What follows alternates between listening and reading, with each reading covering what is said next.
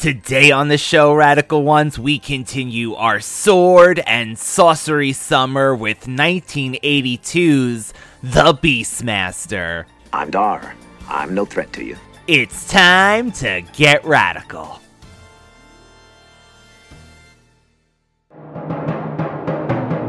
Something really special that I've been promising to show you. What would you do to get him? Grab him and take him. Take him. Like that. Hey, look! A Dungeons and Dragons ride!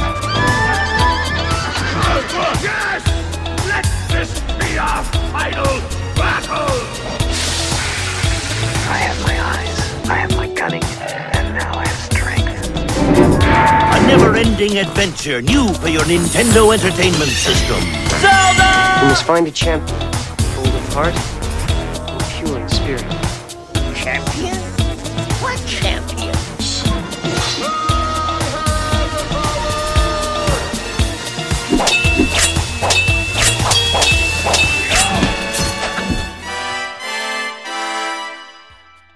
Welcome back, Radical Ones, to another episode of the Radical Retro Rewind podcast. As always, I am your host, Radical Ryan Hunter, here with everyone's favorite brother and mine, David, for another episode of our Sword and Sorcery Summer. Welcome back, David. Thank you for having me. We couldn't finish the summer without you, David. A matter of fact, we are in our last two movies of our Sword and Sorcery. Can you believe it? We've conquered summer at this point. I'm actually very excited about having done another summer of a theme. I really like this whole summer theme things that we do, and I hope everyone enjoyed this one. But today I'm bringing my strength, my cunning, and my eyes. And your thighs. Mm-hmm. Ooh, ooh, ooh, ooh.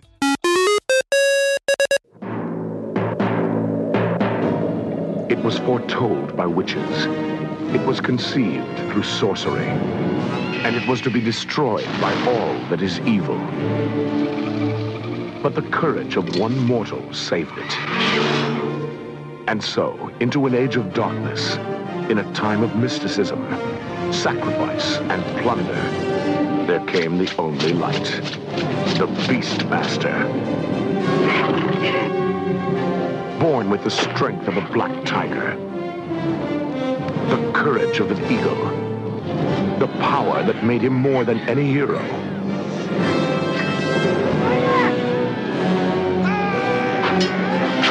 More than any lover. He was lord and master over all beasts. He was the Beastmaster.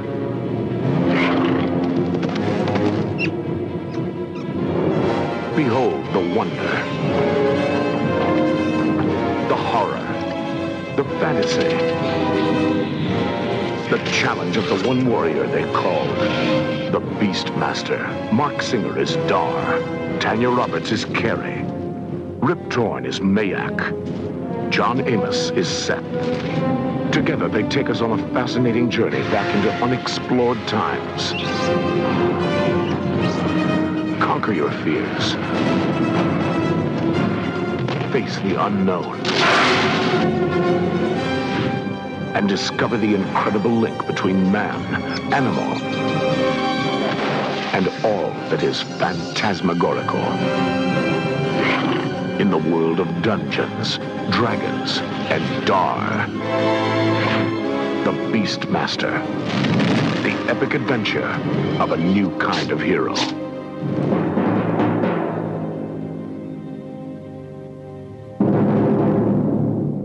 David, we are doing 1982's The Beastmaster, which says Dar, an ancient warrior with the ability to communicate telepathically with animal allies, sets out to stop the crazed plans of an evil high priest named Mayak? Mayax. Mayax. It's M-A-A-X. Mayax. Mayax. Okay. I have been purposely watching every movie that we do with the subtitles, the closed capturing. It's so funny when obviously there's mistakes that always come up, but what the funny part of it is, like, I looked at Mayax and I'm like, his name is Max because it's Maax, and then I'm like, no, it's Mayax. So anyway, yeah, this very interesting. R is the god. It's not even Ra, it's R, and you've got Max or Mayax. So I just thought it was and Dar. When Dar is naming these creatures, I honestly laughed. Okay, so we got Kodo and Podo, which is the ferrets. I'm gonna name you Kodo. You get a name too, Podo. Kodo and Podo. My friends. But when he names the panther, which, by the way, I could tell right away, too. Did you notice it was a tiger underneath and it was dyed black? Yeah. I mean, it was like, at some points, they didn't even try, it looked like. But his name, the way he said his name, too, sounded like he just went, and that's, so. You're Your name is Ru. It was very phlegmy, but you know what? We'll take it. So what I remember about this movie, David, is our grandmother. Do you remember this? Our grandmother used to watch this movie or like this movie, I remember. I mean, it was on TV all the time. Well, she was like a barbarian, and I'm sure. Here's a little trivia for you. Our great-great-grandmother had an upwards of 27 children. I actually have a news article from 1921 from the New York Times or whatever it was at that point. They were celebrating their 21st child's birth. Same man. She had multiple twins and triplets. Some of them passed away. Obviously, the times and not being able to have the proper medicine and help. My point to this is she would give birth to all these kids and go back working in the fields. Yes, I remember our grandmother saying that she gave birth to our great-grandmother, right? And she just laid her down in the field and went back to work. Mm-hmm. She was more of a man than I'll ever be. And more than I will. Gay thing aside, it's not even about that. It's just in general. She was more of a man than us combined. Well, let's face it. They don't make people like they did, I don't think, in the past. Like, we are now used to our cushiony lifestyle. We don't live in a village on stilted pieces of wood like Dar did in this movie. Which, by the way, what was that? Like, that town was continuously flooded? Because why else would you have these houses on for safety? Hills? But then I'm thinking fire, or to utilize a minimal amount of space. Oh, I like that, actually. Because you have to remember, when you're building a village or something and you're putting barriers around it, you only have so much manpower and you only have so much space and time, I guess so. And you can see people coming from where you are. You mean you can see the cloud that was, like, unbelievable? The cloud in the distance from these people coming? That was honestly hysterical. And, David, I found out, we're going all over the place, Radical Ones, but the director was not involved in the visual effects. David actually mentions this, that the film, off camera, he mentioned that the film looks pretty good still. Vinegar Syndrome made a Ultra 4K restoration a few years ago and let the director use alternate updated visual effects. That one part when there's that cloud coming when they're going to attack Dar's village, evidently he fixed that and it doesn't look like a stampede of elephants coming or the fog. That was actually interesting, and I would love to see this on a 4K Blu-ray. So did we see the 4K quote-unquote version? I don't even think it was. When I turned this on, first of all, the beginning, I don't remember if it was like an MGM or whatever movie it was. Like, the beginning was totally degraded. The opening, the tiger roaring or the Paramount or whatever it was, that it was horrible looking. And then you go into the movie, and I have to say, I thought the quality of the movie was amazing. We're talking, what is this, 82, 84? 82. So this is over 40 years old, 41 years old. So I even asked Ryan, I said, did they clean it up? So then he did his research on that. So before we go any further, so it is a fantasy movie. It is about, the main character is Dar. There is a kingdom, and it's kind of a power struggle. It's almost very historical in the sense, like, you had the Catholic Church versus the kings of the time, and which had more power and influence. So you have Mayax, who is the high priest of R, and he has these witches that have smoking bodies, like these amazing, and they're always showing up. This is the summer of titties and booty. They're all in these sexy, like, loin, everything sticking out, and they're gorgeous women, but they have the most god-awful, like, burnt pig faces. I love that. They're actually, I guess this is a call back to the three witches again that we had in Shakespearean time and, various movies, but they are spread open, David. They're three women over a fountain, a portal, a viewing portal, much like a cauldron of, like a mumra. Yeah, and I said, amazing bodies, evil pig melted faces. And that one shot where they pan up the body and it's that pig, matter of fact, it's a pig face, but it's so small compared to the woman's body. I laughed so hard. That was a highlight for me. And because they knew what they were doing. They panned up this woman's body and then it's like this amazing. So yes, that's how we start.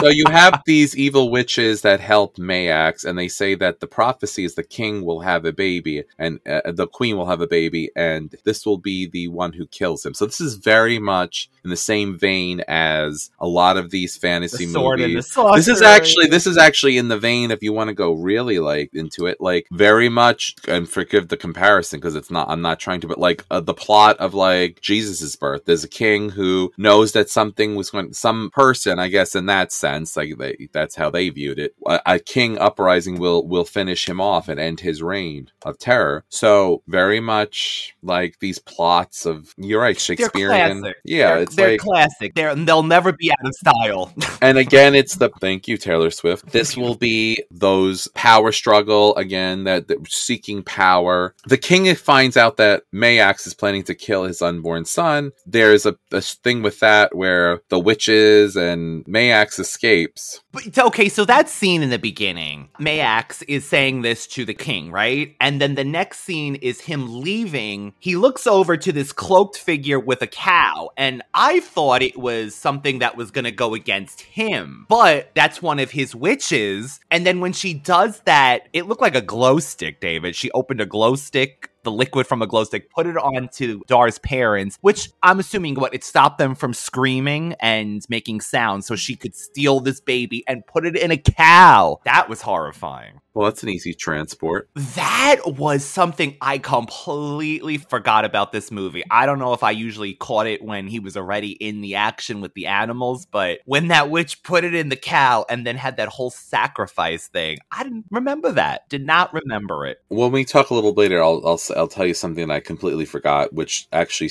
kind of scared me as a child. So, yes, the witch comes. She puts a spell on the king and queen. She steals the baby. I thought that she actually killed them. She did something to them. At the end, they were going to die. So this liquid that she put on them basically kept them from screaming, but also kept them from moving. And then she makes this, she says, your unborn child is ours. Like with her scary pirate witch voice. So you come upon the witch who is going to sacrifice the baby. And you see this villager person, I don't know where he's coming from, random, walking with his horse or donkey. And he sees it. And she literally takes a branding iron and burns the baby's hand. And then he sees that she's about to sacrifice the baby, and he ends up hitting her with an arrow, right? Or no, he has this throwable, it's not the chakra from Xena. It is definitely giving me Lucy Lawless Xena. Yeah, but that man he didn't have the passion to do any calls for Dar. No. No, there was none of that. Maybe the witch did it. He ends up raising Dar, and you could tell that this father figure really did love him and took care of him, which was wonderful. And I have to tell you, this movie with this sort of loving, masculine man Well, I mean, he to see an actual movie, especially an older movie, where the father was not trying to toughen up his son or he had to be a certain way, and showing actual physical affection, I think most men really need to learn to do that with their young children. Maybe not most. Maybe I'm being like a little bit too harsh, but hugging your child doesn't make them weak. Public service announcement to everybody. Everybody needs love. And actually, a study was done, and I think children need a considerable amount of hugs to thrive every day, and they don't always. I love hugs. I love that. Anyway, I like that. That really appealed to me. That he was a father figure. He loved Dar very much. He kept him safe. He taught him all the knowledge that he had to impart on him, including using, excuse me if I'm not pronouncing it right, a caber. So like it sounds like saber, but it's a caber, and it's this kind of like multi-functional boomerang slash. Yes, very boomerang. Matter of fact, he throws it to kill the witch in the beginning. The father. He grabs the baby, and unbeknownst to him, she didn't die, and she's right behind him, and he ends up stabbing her with his sword. So now we're down one witch. The story progresses where Dar is getting older and growing into his manhood. It also, what's really funny is that the father also liked having fun. Like they pranked another villager, and unfortunately that villager then got devoured and gnarled up by the cocaine bear. You old fool!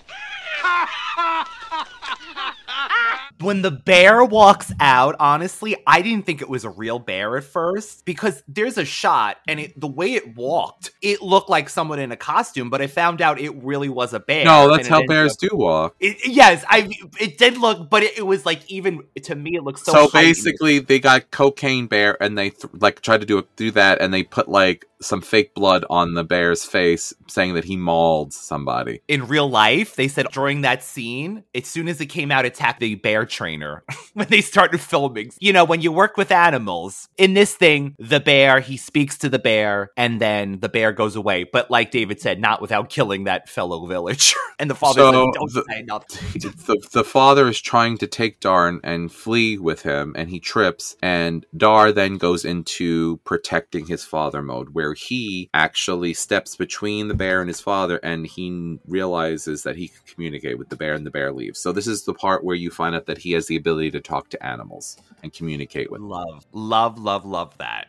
Did Dar get his powers from just his birthright, or because the witches did weird things with him, did he obtain power that way? I was going to ask you the same thing, David. Like, did their actual zealous behavior of trying to kill this child actually bring upon the downfall of them because he got some kind of power up from the witches? Why did I think it had to do with him being birthed through the cow, though? For some reason, I thought maybe they're trying to say that he got that because he was in the womb of an animal, but yours maybe makes more sense. But to my point, if that's the case, so they actually, by taking the child, gave him the ability to destroy them. Which is very poetic. They deserved it. They were disgusting and evil. Time goes on, and then Dar grows up. We see he becomes a young man, although I don't know how old the actor was at the time. I don't care. He had probably, to me, the most smoking body I have ever seen, because he was very muscular, but he was not overly muscular. All right, he wasn't humongous, like a bodybuilder. And that's nothing wrong with bodybuilders, because they're good too. But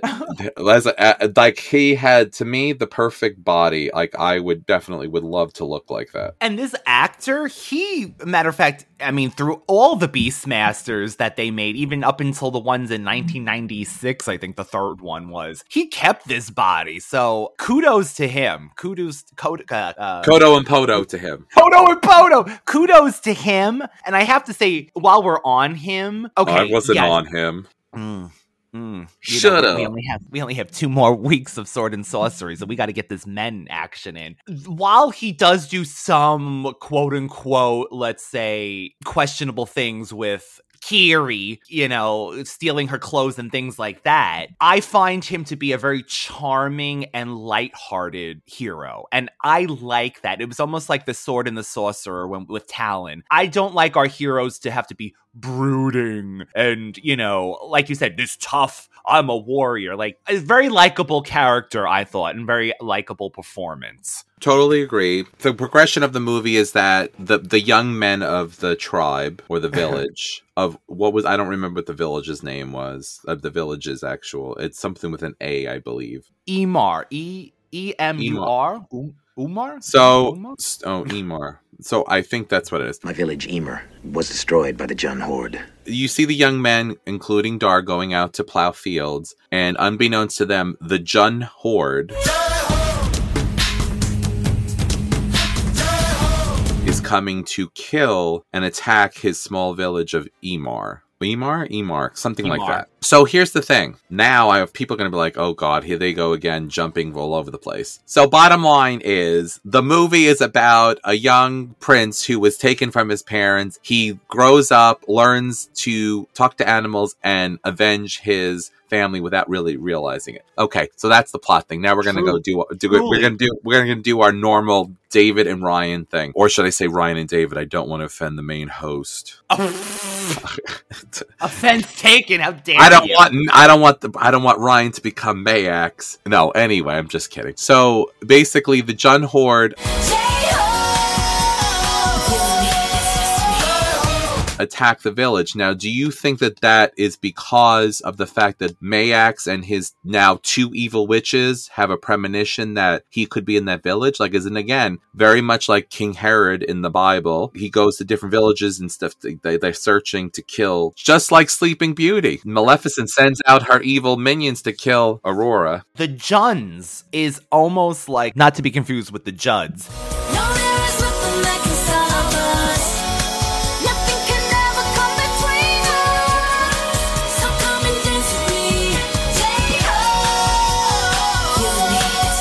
The Juns, I'm getting the Hung Dynasty and Attila the Hun and things like that. That's what I'm getting from the Juns. And Mad Max. Thunderdome, Mad Max. We don't need another hero. But we do. So it says a horde of frantic barbarians allied with Mayox slaughtered his village.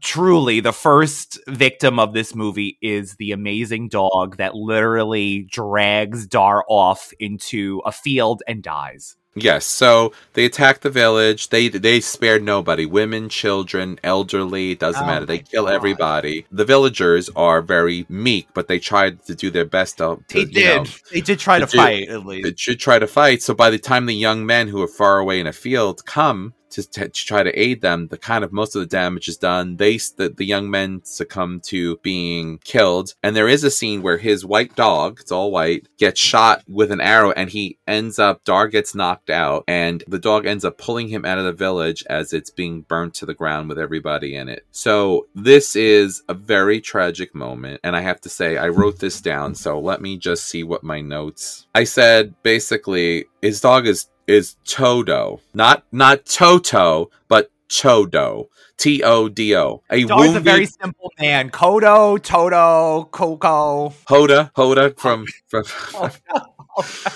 Kathy Lee, Jenna. I don't know. Anyway, Kodo, Podo, Hodo, Shodo. Ah, those are my thieves. This is Podo and Kodo.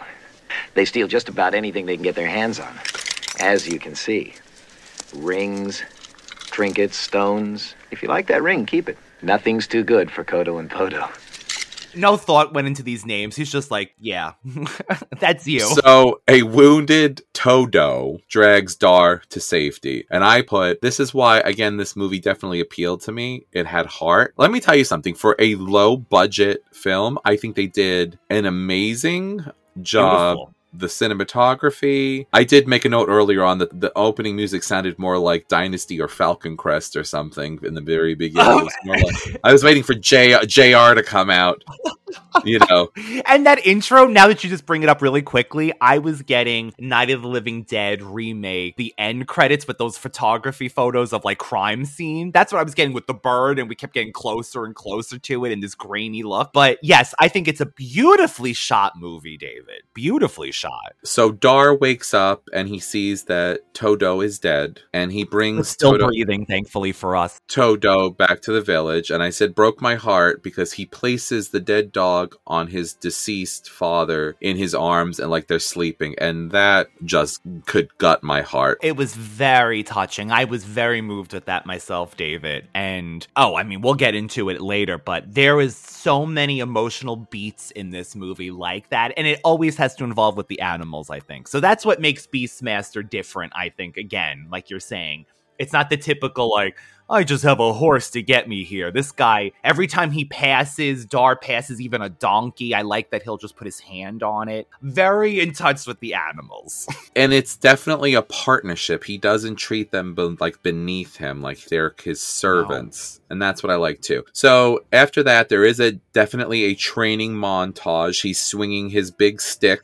Yes, while he's communicating with an eagle on top of a mountain. Then he gets to the father's sword and starts training with the sword after he trained with this large log stick thing on the side of a mountain. Drawing these scenes, the hawk that they have in the movie did not like our Dar. The bird didn't like Mark Singer, and when he pulled out the sword, David, evidently he went and like swooped down, and they couldn't get this bird to fly, so they had to attach it to a basket with a balloon and then release him so he would just at least glide down. So they had a lot of problems with the bird, but I love the bird as one of his companions on this journey. How do you use the birds? In the movie Desperately Seeking Susan, when Roberta gets arrested, they think she's a prostitute, and she's in the back of a police car with an actual prostitute, and she goes, "How do you use the birds?" Because she's got birds from the magic show that she has to work at. That's right. So how do you use them, Dar? Not very well. Then you come to a part after the training montage where you meet two ferrets who steal his belt. He's running after them, and let me tell you something. I had ferrets. Well, my roommate had ferrets, but they were like mine too. They're very quick, but these ferrets were on steroids. I never seen a ferret run so fast. You know, 25 ferrets played Kodo and Podo, by the way, and how they many? enticed 25 different ones. They said they were often baited with food to go and look wherever they were needed. 4 tigers played the roo.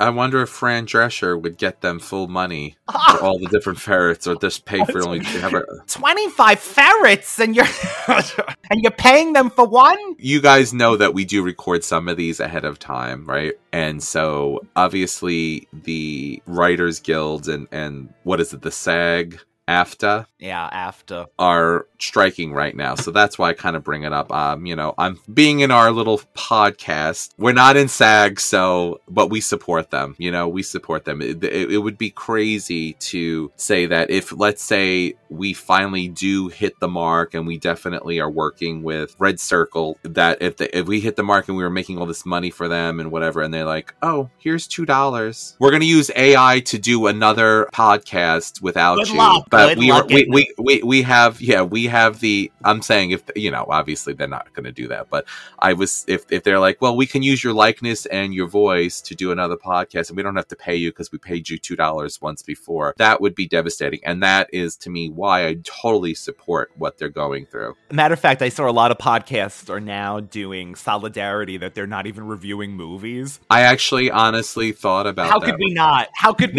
I honestly did think about that, Ryan. You have to remember, too, I bet you a lot of these podcasts are actually being paid through some sort of entertainment. I'm sure. Like, we're not. We're kind of the little guys on the totem pole. We are the low budget version. We're not even on the totem pole. We're in the dirt beneath that totem pole, hoping to crawl our way up through the mud. Literally, through the quicksand. To find Dar. So anyway. That's a segue. What about the quicksand scene with Kodo and Podo? Like, I have a bad feeling that they literally threw a ferret into that water, to that quicksand, because it looked like it was real when it went in there. And I'm like, wait, can ferrets breathe under this gunk? Yes, so Dar running after the ferrets falls into quicksand, and he's able to communicate with the ferrets to gnarl on a branch of a tree to fall down to get them. And then you see one of them, Kodo or Podo, I don't know which one it was, fell into the quicksand, and the other ferret is talking to Dar, communicating, saying, look, my friend or whatever my partner is, please,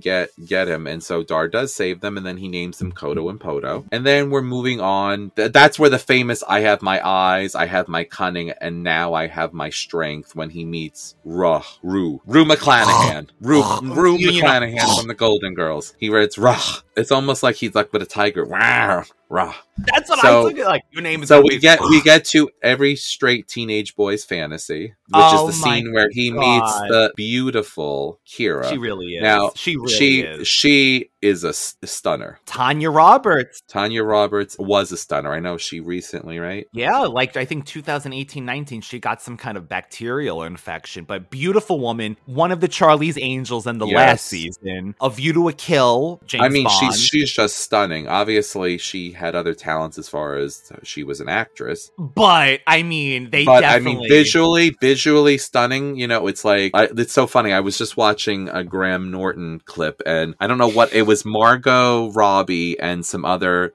Jim Carrey, and he's like, it must be so difficult with all your disabilities to be able to have to still succeed in this business. He was saying that she's so stunning that, you know, making fun of the fact that she's beautiful. It must have been so difficult getting any sort of parts with your disadvantages. This is what he tells her. So I thought it was funny. So yeah, she was beautiful. But let's face it, why did they pick her on this movie? Oh, because she was beautiful. And they wanted to undress and she was willing to do frontal nudity. And not for anything. What about that random villager that they just undressed when they were attacking the town too? I was just like, they just had to unbooby one woman. But Kodo and Podo run off with her clothes.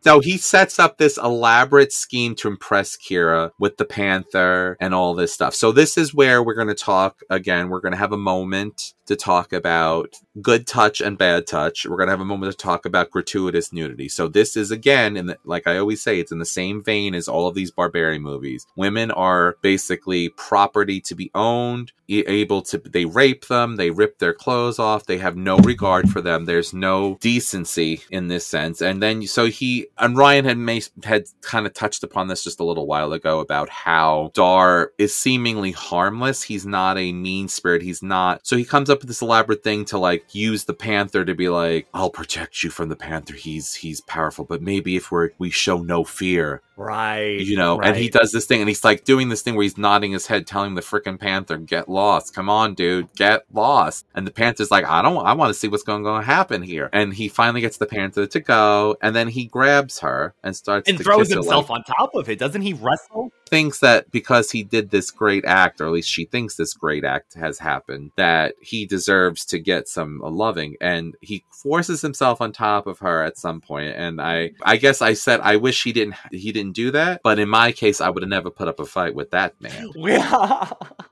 I mean, I would have just, if I was her, I would have pushed his head down or something, but I would have never had a fight with him. Well, here you go. In a deleted scene, Kiri has sex with Dar after he is banished by the King Zed. It was so cold that night that as soon as the director yelled cut, crew members rushed over to cover Tanya Roberts with blankets. Oh, thank you. Thank God. Thank you. Thank you for covering her. Thank you, India. Thank you. We find out that Kiri is a slave, of course, much like every movie that we've done so far this summer. That you got to have a slave girl. And they say that he says, why don't you run away with me? She says, I can't because they'll kill my family. Motivation. Who are you? I am Kiri, slave to the priests of the Temple of Or. They whip you like a beast. I am a slave. What would you have me do?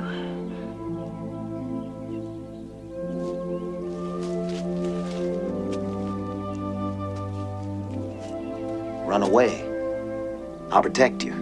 You don't understand. I must go back. If I don't, my family will be put to death. Then let me go with you. You would do well to forget me and follow the Juns. With them you could die like a man. Not so with the priests of Ar. Goodbye, Dar. Be careful.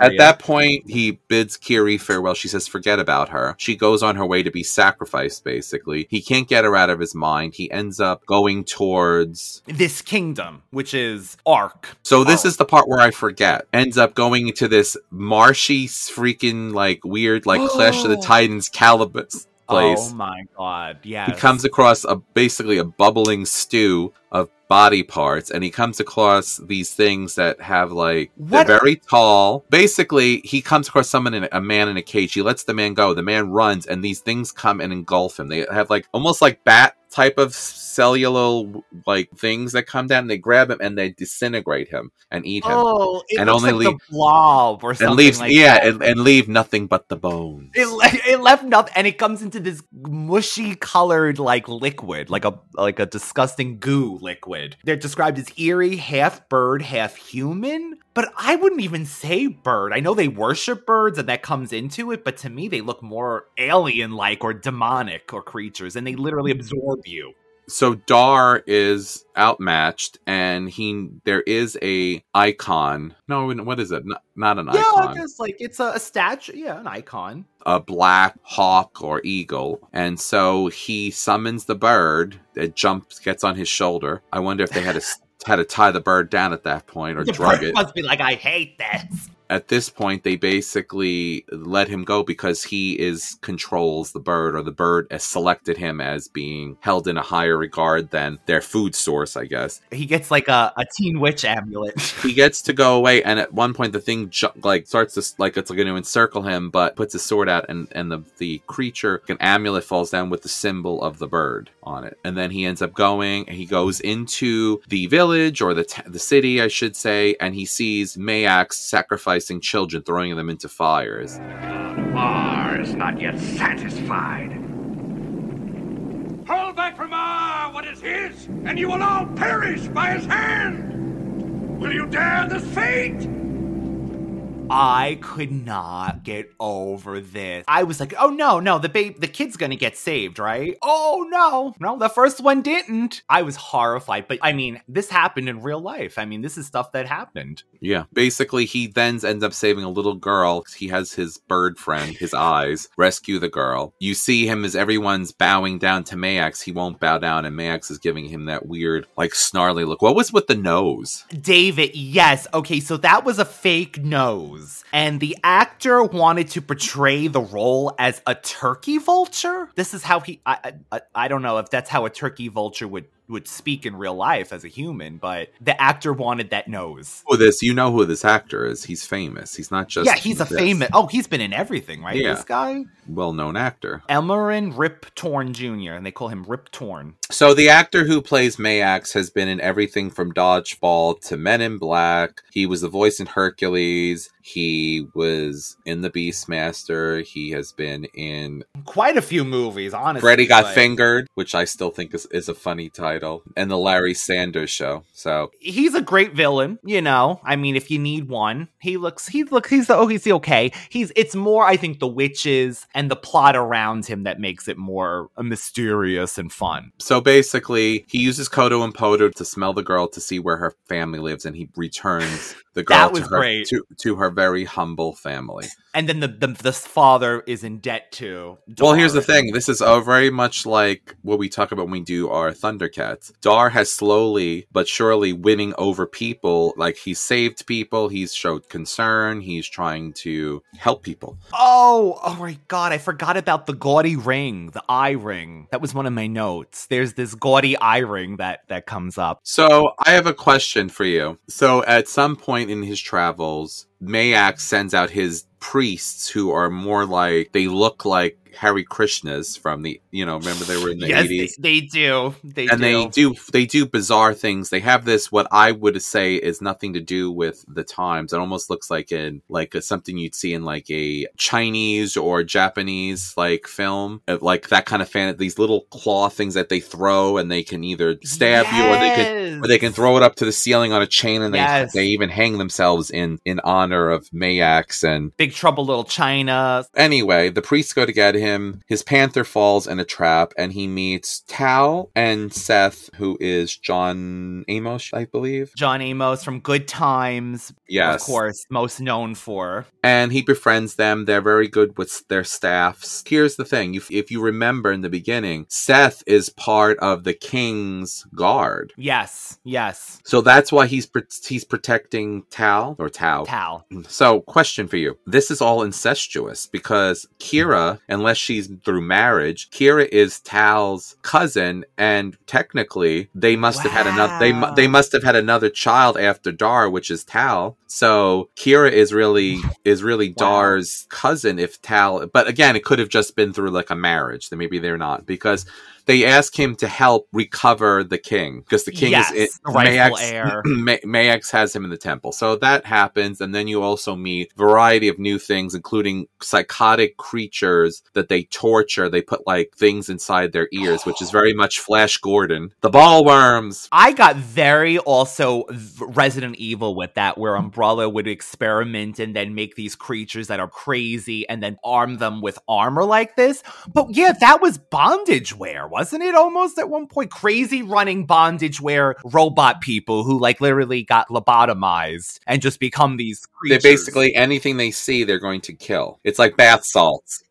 There's that hallway scene. You don't even know what these creatures are. You just see their arms full of spikes and they're grabbing and you know, trying to reach for you. And then when you see that they make these creatures, I really did love that, but it's very creepy what they do to those people. They turn you into zombies, basically. But they're violent and they're very powerful, and they end up killing, but they do torture them, and then they put these things in their ears that melt their brain and eat their brain, so they become essentially just killing machines with no stopping them. So bottom line is they rescue the king. The king comes up with this idea, but unfortunately Mayax knows all of their plans because Kodo and Podo grabbed a ring off of one of the priests of Mayax. He's got quite a collection, by the way. And there's it's a magic ring that an eye opens up out of it so the witches can see what's going on. So Darce wants to help them, but he says it would be suicide basically to do this because Mayax already knows what they're going to do. The king, this is a part where again, I guess maybe as a more more sensitive person or whatever, the king does not like the answer. He's out for revenge, and he's like, we're going to go no matter what, even though Mayax is ready for them. And he basically calls Dar a freak that talks to animals and rejects him. Yes. Now, at this point, Dar doesn't know that it's his father, but he cries. He goes away, and then the king does go on further and banishes him. Like, how dare you step to me? Yes. Meanwhile, he saved Kira. He saved his young son. He saved him. You need to be humble, but he was blinded by revenge.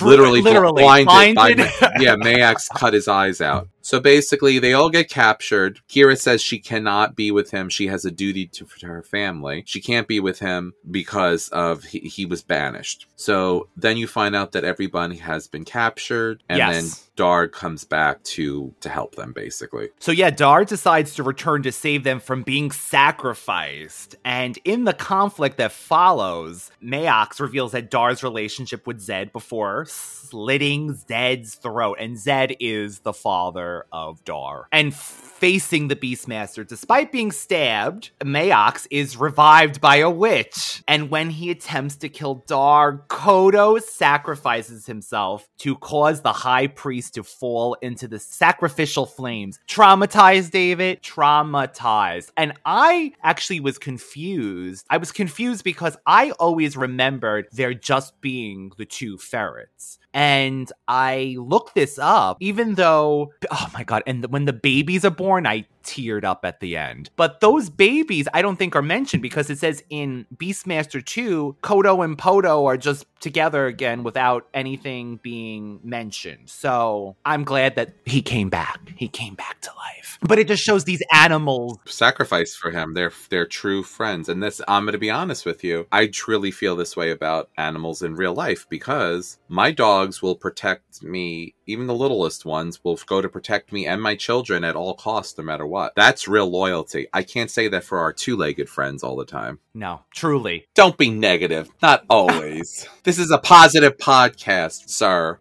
We do try. We do try. So, The Beastmaster really is a movie about these animals, I feel like. And like we're saying, this sacrifice just shows what connection Dar has with them, to the point of, the sacrifice was just, it was so touching. And I was so thrilled that this guy fell into those flames, David, because the way he was just tossing these kids like it was nothing into these sacrificial flames.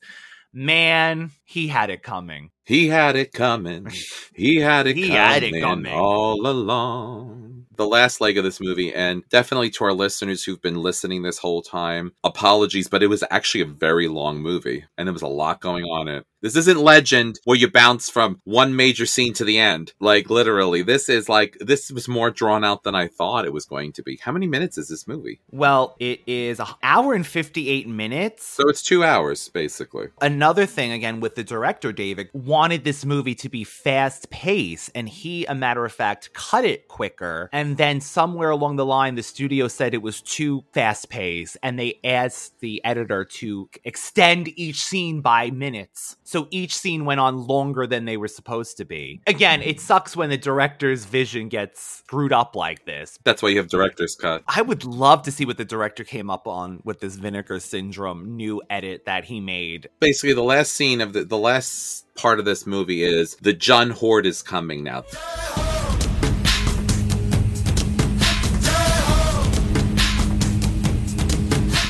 So they've killed Mayax, they've taken back the city, but the Jun Horde is now going to come in and kill everybody, basically. Right, it's not over. Just because you killed the big bad, the Horde is still coming. Exactly. This battle ensues where all the villagers are inside. Well, it was like a castle wall, right? It was almost like the Army of Darkness where they seal up the walls of the city. So here's the thing. There is a disgusting tar moat thing that is around the whole kingdom. Yes. There's one bridge in, and that's in and out. It's one bridge. So geniusly, they end up pulling the bridge back. It's very smart. And end up having all the villagers throwing sand over the tar so that the Jun Horde they move it just enough so the Jun Horde will think they're just at the bridge, but they'll fall into the tar. I thought that was genius. And I love the quote from Seth, and he says, basically, pull for your freedom. Pull with your literally heart. You're doing this for your life. Put your heart into it. Yeah, because the amount of things that they had to cover, David, to cover that, I can't even imagine. But they did it, and the Horde is coming closer. We see them coming to the spot. And you also see Dar at some point give the eagle amulet to the bird, his friend, and he is going back to these creatures. The bird. I mean, they don't give them a name. They just call them the Birdmen. Did you ever notice that there was one part that Dar did the She-Ra thing, where at some point he put his fingers to his temple? It wasn't quite the She-Ra thing, where she looks like she's almost doing the Illuminati symbol, but he does this thing. He summons birds. Hear my call. Your help is needed. Birds, we need your help. Need your help. Please come. And bring your friends. Come, birds. Help us. Yeah, this is telepathy, right? If you put 4 fingers, 2 and 2 on your head, that is telepathy. She-Ra does it where she does like a triangle, and she really channels it. She's got direct TV. She gets the radio waves come out of her freaking head. Birds.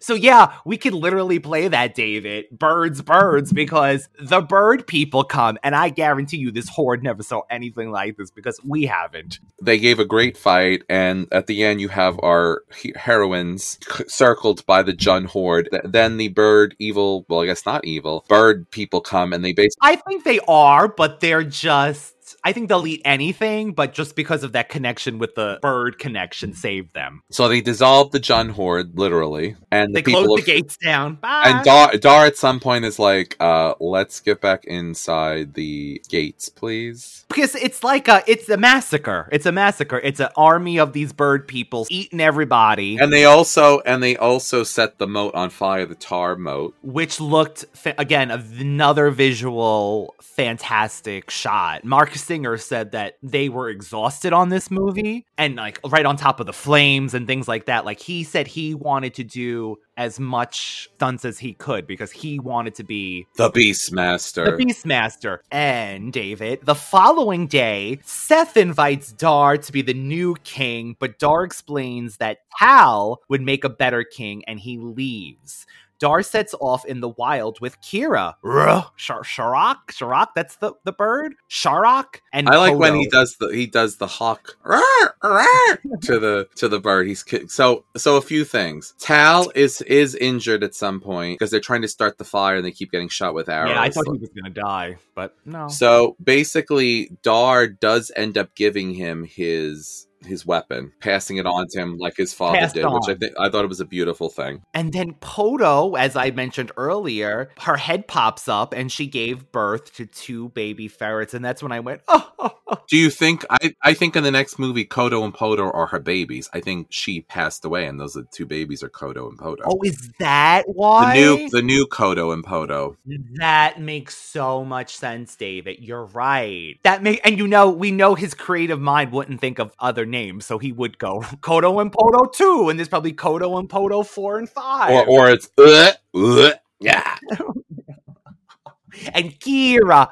So she does not appear in the sequel. Matter of fact, nobody does. And by the time the 3rd movie comes around, Tony Todd plays Seth. He replaces our Good Times actor. We, of course, did not do Beastmaster 2, David, but what you remember from that is basically it's Masters of the Universe Part 2, because Dar goes to present day 80s, and, another way of saving money, of course, is to send a fantasy star to Earth. But this movie, David, has the legacy of, the film was syndicated over and over and over. The film performed modestly at the box office. It built a strong cult following over the years. Here in the US, it was frequently replayed on HBO and TBS. And then this is the quote that I saw on a few different websites. It was often so played that they dubbed TBS the Beastmaster station, and HBO, hey, Beastmasters is on. I remember, and we've talked about this, I remember as a child, there was a certain amount of movies that were always overplayed, but I still watched them every time. The Beastmaster, Cloak and Dagger. Cloak and Dagger, yes. Seemed to always be played. Maybe The Goonies. The Golden Child, I feel like, was on Indiana Jones. Oh, yeah. Star Wars. And then straight porn after 10 o'clock, which I didn't watch because I was in bed by then. But that was always, you knew that it was something was happening. You're watching something that's like, it's something's happening. So you turn the TV off. But when you have Dar, who needs porn? There's a buffet of man right in front of you. I mean, smoking body. But anyway, go ahead. Mark Singer described his outfit as a leather hula outfit. Him and Tanya Roberts were continuously freezing because this was filmed in cold times in the winter, and while the crew and director was wearing parkas, they were literally in their loincloths and freezing. That sucks. So the Beastmaster received the sequel, 1991, The Beastmaster 2, Through the Portal of Time. And then the made-for-television 3rd film aired in 1996 on Universal Television's action-packed hour, and it is entitled Beastmaster 3, The Eye of Braxius. And then both sequels feature Mark Singer in the role of Dar. The films were followed by a syndicated television show in 1999 that, David, lasted 3 seasons, which I had no idea, from October 1999 to May 13th of 2002, with a total of 66 episodes. And even getting the feeling from the pictures and the way it was described was very Hercules and Xena inspired. I guess they were going to party like it's 1999. Well, the series, actually, this is funny. I mean, I think I would actually be maybe interested. It said Grace Jones, I think, even did an episode of the series. And Mark Singer played a character. He returned to the Beastmaster TV show. He played a character, like an older character, and he made guest appearances on the show. We have to mention, of course, Gene Siskel, our friends of the Chicago Tribune, gave it 2 stars out of 4 and wrote that it isn't bad as much as it is overlong. After one of the film's major bad guys has been bumped off, the film inexplicably goes on for another 20 minutes. In this sort of brainless adventure film, one climax is enough. I get that you kill the big bad, but honestly, in real life, that probably would happen. The army would still be on its way and probably continue either way. So I'm okay with that. Well, in all honesty, I was surprised how long it went on, but I have no problem climaxing more than once. Oh my god, dude, you got double. You got watching double this here. watching this film. So I think again they missed their mark. I guess their point could be taken, but here's the thing. For me, I knew the Jun Horde was still out there. The Jun Horde was not hanging out with Mayax. So it left it open. Either you had two different ways of going at it. When they did Beastmaster 2, you could have started where it was left off, which probably would have been a very short movie, because then that could have been where the Jun Horde comes to quote unquote seek revenge. But I think it would have just ended there because the adventure was over. There's nobody in power. It's not like the Jun Horde are almost like nomads. They're not like I don't think they stay in one particular spot. They're like a professional army. Yeah, traveling all throughout this thing. That's right. So I agree. And I'm sure, David, the TV version is cut down substantially. I'm sure with commercials, they have to cut out the nudity and things like that. So this on TV probably does flow quicker than as we remember. Well, that movie has something for everyone. Truly. If you're a boob man, you got boobs. If you like a loincloth, you got a loincloth. And if you like witches, if you like leather, it's got some fetishes. If you like, if you women like with pink faces and beautiful bodies. If you like somebody that you need to put a paper bag over their head, you got that too. What can I tell you? It's there's something for everybody. You like animals? You're an animal lover. You got animals. I mean, truly, really, you really do.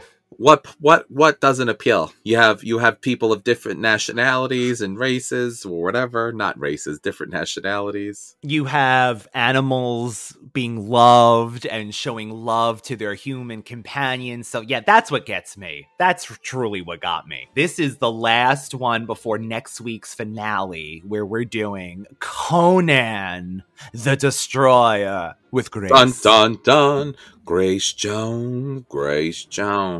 We got to get some Grace in here before the summer's over. So would you recommend this still in 2023? I'm going to recommend this movie. How do I put this? If you can sit through 4 hours of The Hobbit. Oh, yeah. No, I like Hey, don't you talk about... I'm not one of those Hobbit people. Samwise Ganges. If you can watch those movies, you can certainly watch this. Obviously not the same cinematography, not the same score. It was entertaining. The only reason why I stopped and said it was long in my mind was because I have kids running around and I'm like, I have to stop to put out little fires, physically and probably mentally. So I'm trying to watch this loincloth action. I didn't think it was too long if you were invested in the movie. And I thought, again, the film was in pristine condition. I didn't see any degradation whatsoever in what I saw. I honestly, David, I really, I think I'm going to go out there and try to look for the Blu-ray because I don't think I'll watch this movie like I would do Dawn of the Dead or something over and over, but I want to see how good it looks on a Blu-ray and a 4K restoration. Like, I think it would look even more gorgeous. So I would be interested in that. Matter of fact, if there's a sale, Radical Ones, let me know.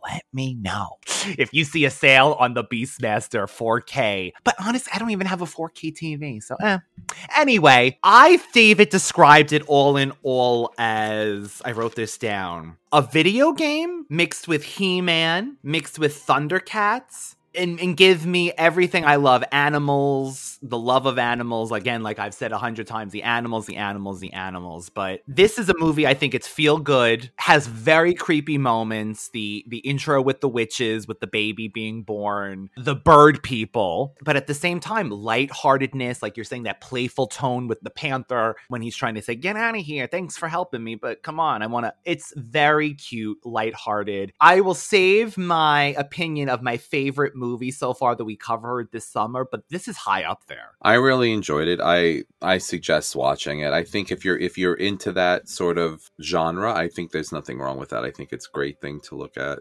And again, it wasn't hard on the eyes as far as it was a good quality.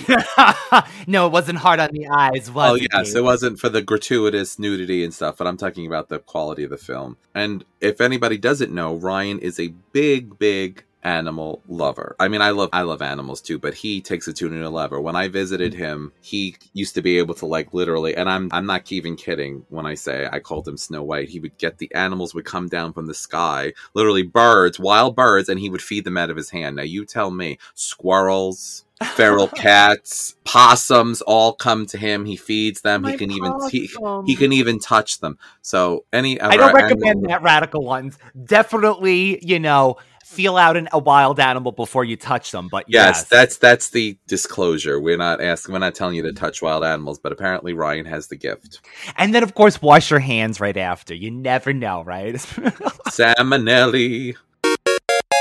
Radical Ones, thank you again for continuing with us on our Summer of Swords and Sorcery. We have one more movie. We're so excited about that. Because it's been years for me to see that movie, by the way. Oh my God, I haven't seen it in so long, I couldn't even tell you. Oh, and then, of course, we have Thundercats the last week, and then we are taking a break through September. But, of course, Radical Ones, it's not a break for us because we will be recording episodes for October during that break. As always, you can reach David at Universal Appeal 2020, all one word, on Instagram, as well as the Radical Retro Rewind podcast. One word on Instagram, YouTube, TikTok, and every place that you can find podcasts. Thank you again for joining us. Thank you, David, for discussing loincloths as well as this movie. Arg, koto poto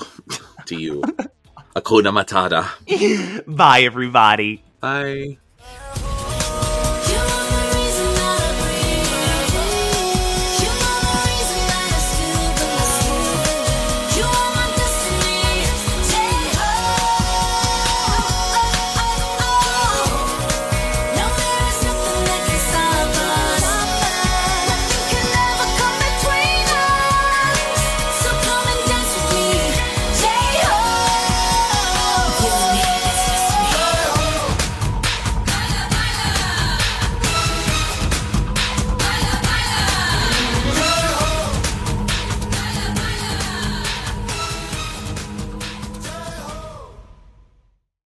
This is the story of the one. As a maintenance engineer, he hears things differently. To the untrained ear, everything on his shop floor might sound fine, but he can hear gears grinding or a belt slipping. So he steps in to fix the problem at hand before it gets out of hand. And he knows Grainger's got the right product he needs to get the job done, which is music to his ears. Call, click Grainger.com, or just stop by. Grainger, for the ones who get it done.